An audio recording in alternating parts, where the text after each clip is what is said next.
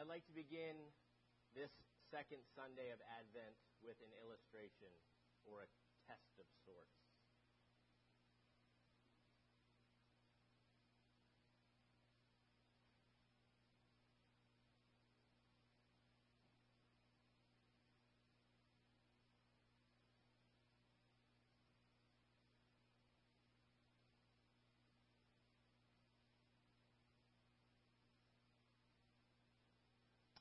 Okay, that was 30 seconds. I was going to do it for 45 seconds, but I just want to emphasize that this is not Christmas season. This is Advent season, which means we are in a season of waiting, of anticipating. And I know that was very confusing to some of you and startling, and some of you were praying for me very hard at that moment, which I appreciate. But there's something to be said about expecting and anticipating, because we are a people and a culture who are used to instant gratification. But anyone who's ever walked with God before knows that God does not do things in our timing. Oftentimes, He is teaching and refining us during these seasons of waiting, and we don't want to miss that. And after all, the Jews endured 400 years of silence between the last prophet and the coming of Jesus. And I would argue that all of humankind has been waiting for a Savior since Genesis 3. With that being said, I will admit that I personally do not wait well. I was the kid who went to sleep at around 7 p.m. on Christmas Eve and then woke up at 5 a.m. Christmas morning. And you would have thought I learned my lesson because my dad was so diligent and steadfast in this. He would make me sit at the top of the stairs until about 8 a.m., until he and my mom were good and ready, which meant Christmas carols going, fire roaring, wheeling out the big ticket items that you can't wrap, those types of things. But every year, I'd wake up and I'd sit at the top of the stairs, which didn't bode well for me or my anxiety levels. So this is how it works for me, basically. Maybe this is the way it works for you, too. Anticipation quickly becomes frustration. And then frustration leads to anger.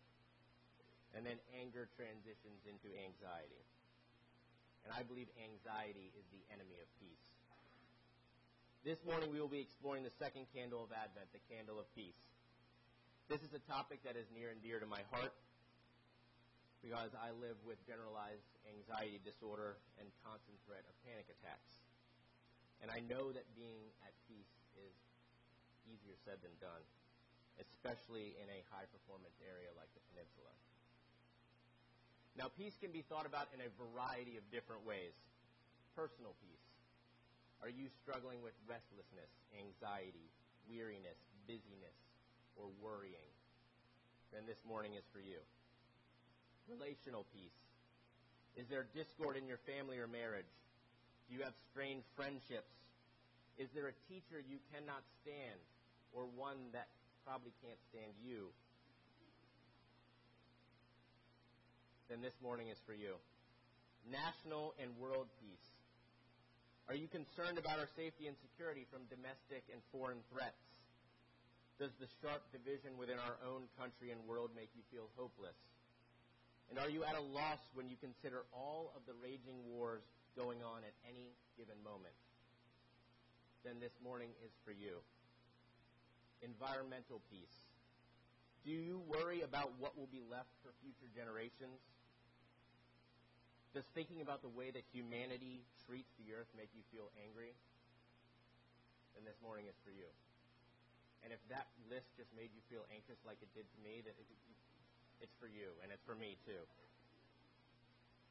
Our Advent series begs the question, why do we need Christmas? This morning we will turn to Scripture and not only discover how the coming of Christ satisfies our need for peace, but that we also need to be peace bringers. Would you pray with me? Holy Spirit, would you come in this place? Would you bring your peace like only you can? Would you be the teacher? Would you illuminate your words? Would you plant a seed that grows into fruitful discipleship in each one of us?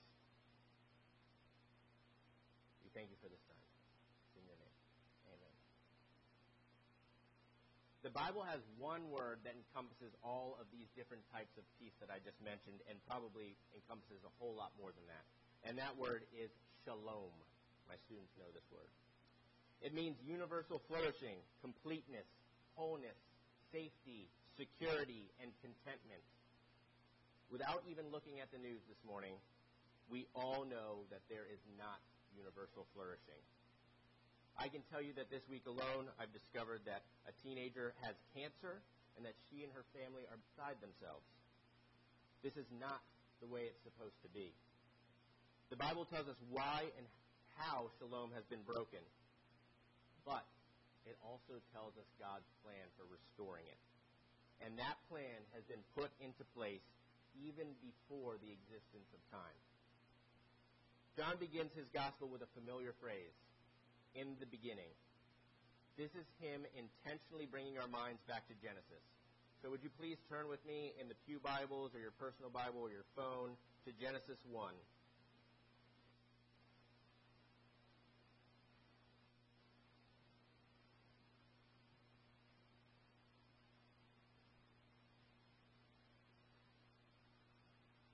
Genesis 1, verses 1 through 4.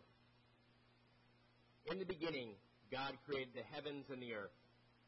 The earth was without form and void, and darkness was over the face of the deep. And the Spirit of God was hovering over the face of the waters. And God said, "Let there be light." And there was light. And God saw that the light was good, and God separated the light from darkness. And now will you flip ahead to John 1, which we just heard read by Pastor Rick.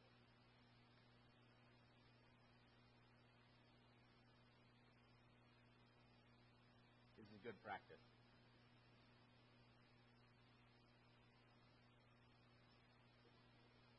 John chapter 1. In the beginning was the Word, and the Word was with God, and the Word was God. He was in the beginning with God. All things were made through him, and without him was not anything made that was made. In him was life, and the life was the light of men. The light shines in the darkness, and the darkness has not overcome it. Then skip down to verse 14.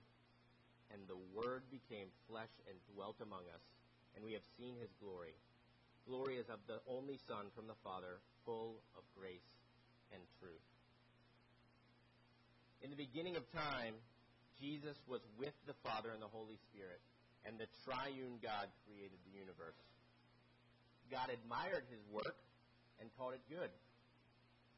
Then he created humankind, and he called it very good. The Garden of Eden was set up as a place where shalom reigned supreme.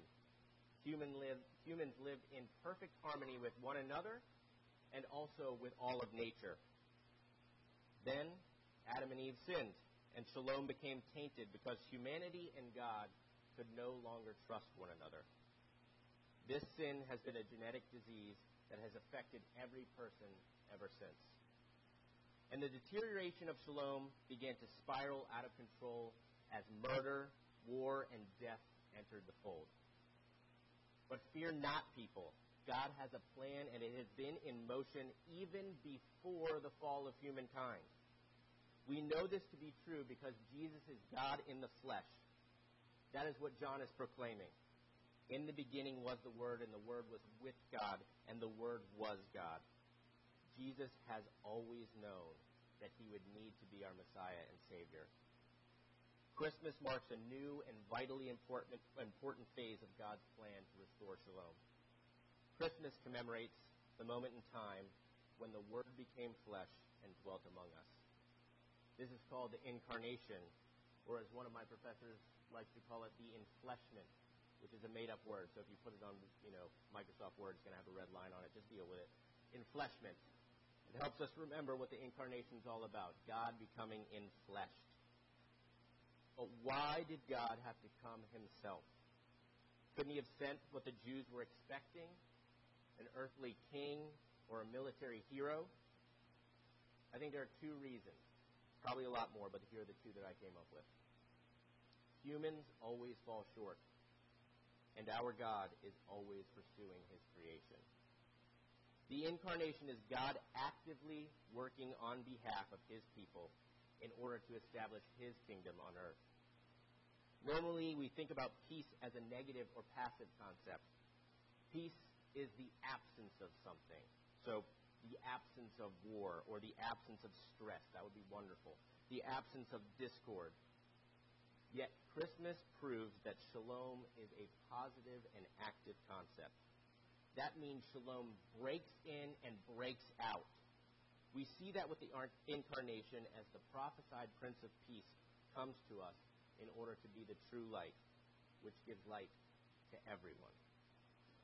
On Christmas morning, dawn breaks over all of creation, and increasingly since that day, darkness has ran out of places to hide. That is why we keep coming back for Advent. Each year, we want to experience hope, joy, peace, and love. We want a foretaste of God's promises. Sometimes you get a small taste, like that moment when you feel like your life is chaotic and barely manageable. You might be there right now. But all of a sudden, that peace that makes no sense washes over you, because you're reminded that the God who created you is still in control. And then other times, he just breaks in. We experience a supernatural helping of shalom. This video is an example of one such moment of divine peace and intervention.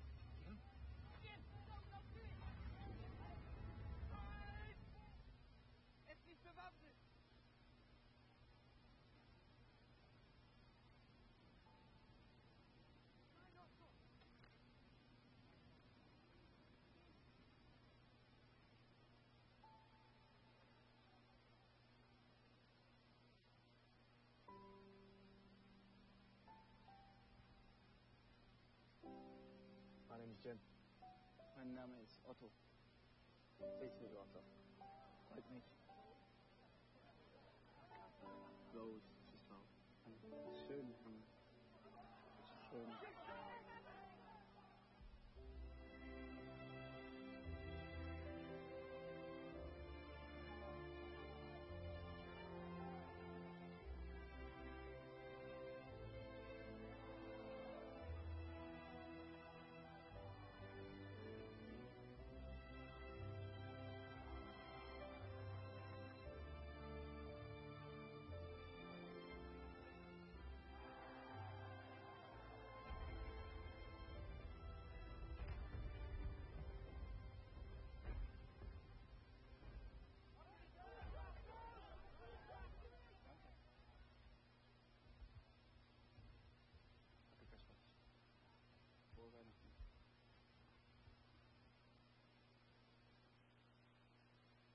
In 1914, World War I was being fought as Christmas Eve settled upon the battlefield.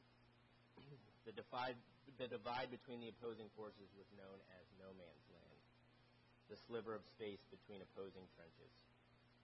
In No Man's Land, no one would want to venture. Enemy and fire would ensue, and life would be at a grim risk. Yet this is where the Christmas truce took place. From a short distance, candlelight twinkled in the night, and voices could be heard singing Silent Night and the First Noel, interrupting the darkness of war.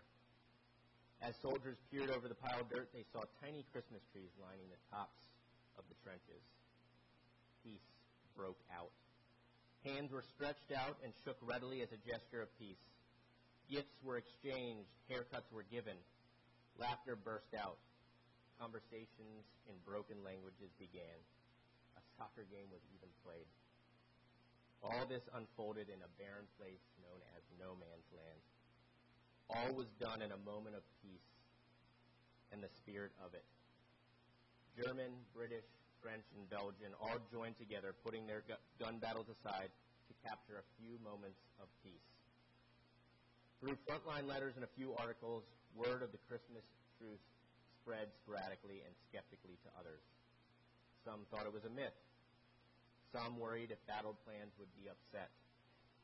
The war continued for many years afterwards, and although attempted, a Christmas truce was never realized in the same way as on those days and nights in 1914. As one German soldier said, it was a day of peace in war. It is only a pity that it was not decisive peace.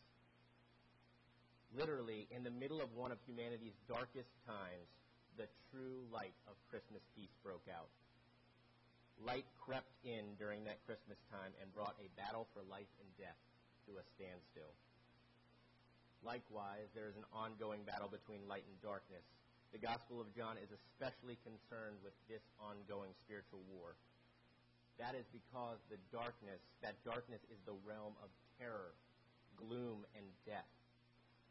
But hear this, church, it is also the lack of knowledge of God and the way to Him. Darkness is lostness. Darkness is blindness. But God wants shalom. God wants what that German soldier wanted, decisive peace once and for all. Later on in John's Gospel, Jesus proclaims, I am the way and the truth and the life. No one comes to the Father except through me. A bold claim, and one that we have to either believe or dismiss as the ravings of a lunatic. There is no in-between on that one. By phrasing it this way, Jesus is calling himself both God and the only way through whom humanity has access to God. In preparing for this sermon, this one bumper sticker kept popping into my mind. I remember seeing it when I was about 17 and first got my license. Anyone used to have this bumper sticker? No? Still? Oh, y'all aren't those type of... Okay. Well, this has quickly become my new favorite one, basically because it sums up my entire sermon, so there you go. No Jesus, no peace. No Jesus, no peace. We need Christmas because we need peace. And peace is a person named Jesus Christ who willingly and actively broke into our human story in order to bring himself. In order for us to know Jesus and know true biblical shalom, then we need Christmas. We need the moment he became enfleshed because it kicked off his perfect life, which led to his sacrificial death, triumphant victory over the grave, and eternal placement on the heavenly throne. Our belief at CPC is that if you do not believe these things to be true, then heartbreakingly, you will never know the peace that you desire. But hear this. We want more than anything else for you to know that. We want more than anything else for you to know and have abundant life. For those of us who have experienced the unmistakable peace of Christ entering our lives through the Holy Spirit, I have an Advent and a Christmas challenge for you. Now remember, I am preaching January 1st and 8th, so I can check up on you. I want you to first listen to this excerpt from a letter written by one of our elders. This lay leader was writing to the people who signed up to serve at Christmas on the Corner, this past Friday. And for those of you who don't know, Christmas on the Corner is a very big deal for our church family because it's where we literally fling open all of our doors and we welcome in the community so that they might experience the love of Christ in a very tangible and real way. So this letter was sent out on Thursday, and it was a rallying cry of sorts. This is what he writes. What an exciting time Christmas is. We celebrate his birth and have the amazing opportunity as a church to share the miracle with others. As we prepare the tables, cookies, wreaths, songs, nativity, how can we best touch the lives of our congregation and the visitors God brings to our church? What can we each do to reflect his love and make this an even higher impact event for him? First, your mind and heart must be quiet. Before the event, take a moment to pray alone. Ask God to use you, to strengthen you, and guide you to make a connection. God takes each person's spiritual journey seriously, and he won't leave any seeking heart unsatisfied. At the same time, we have a responsibility to invest in the lives of spiritual brothers and sisters by sharing our understanding and experience. And he quotes from 2 Corinthians 5:20, Therefore we are ambassadors of Christ. As though God were making his appeal through us, we implore you on behalf of Christ, be reconciled to God. Then he finishes, we will all be ambassadors on Friday. We are here to serve, here to make ourselves available, to shine his light, to make connections so that others will be drawn to him. The letter goes on to give some practical tips, how to initiate conversations, make people feel welcome. Yet this line is the one that stuck with me. We are here to make ourselves available, to shine his light, to make connections so others will be drawn to him. Our sovereign God has invited us to join him in the renewal of all things. Bringing peace to a world as broken as ours would be a daunting task, except for one thing. Peace is a person named Jesus Christ. Those who have submitted themselves to him as Lord now have the Holy Spirit living within him. And we are literally walking temples and tabernacles with the living God living inside of us. As such, we should not only be peacemakers, but we also need to be peace bringers. We already have the peace that only comes from knowing God. Therefore, wherever we go, peace also goes. We are an integral part of God's restorative plan now. We are to be peace bringers. Not only to this place, not only on Friday, not only during this season, we are to be peace bringers to our homes, to our workplaces, to our schools, and to everywhere in between. I think I have time to share this story. Last 3 months of seminary or so, I started getting some really bad panic attacks. They started building in intensity. And I remember one morning I was getting ready for class, and I had one just hit me, cripple me, on the floor. 28-year-old man sobbing for no reason, feeling like I'm being attacked for no reason, just completely paralyzed. What I could do was pick up my phone and make incoherent noises into it to my friend Matt. And Matt dutifully showed up at my door. He didn't know what to do. But he did what was right. He came there. He sat beside me. He didn't say anything. He just sat with me. And he just prayed a simple prayer. Nothing fancy. And he was a manifestation, a literal representation of being a peace bringer to me that day. He sat with me until it passed. And I don't know if this is a coincidence or God's sovereignty, but I haven't had a panic attack since that day. Praise be to God. And also, as a side note, which I didn't tell the 9:30 service, Matt also introduced me to my wife, Lalia. So therefore, he also introduced me to a peace bringer in my household every day of my life. So amen to that. That's advice to y'all. When you settle down with a peacemaker and a peace bringer. So this is what I'm asking you to do, because this is what I think he is asking all of us to do. Shine the light of Christ on the darkest areas you come in contact with. Bring peace. Join him as he reestablishes shalom. Now, if there's anyone here who is struggling with the absence of peace in their life, I want to encourage you. The darkness is still very real in this world. And the plan for peace has not come to its completion. But later, we will receive the sacrament of communion, and it assures us of at least two things. One, Christmas really happened, and Easter for that matter. And two, Christ poured himself out for you so that you might know him and thus know peace. It is a profound foretaste of shalom that we get to share together this morning. There is safety, contentment, wholeness, and flourishing at the table. You pray for us, Lisa?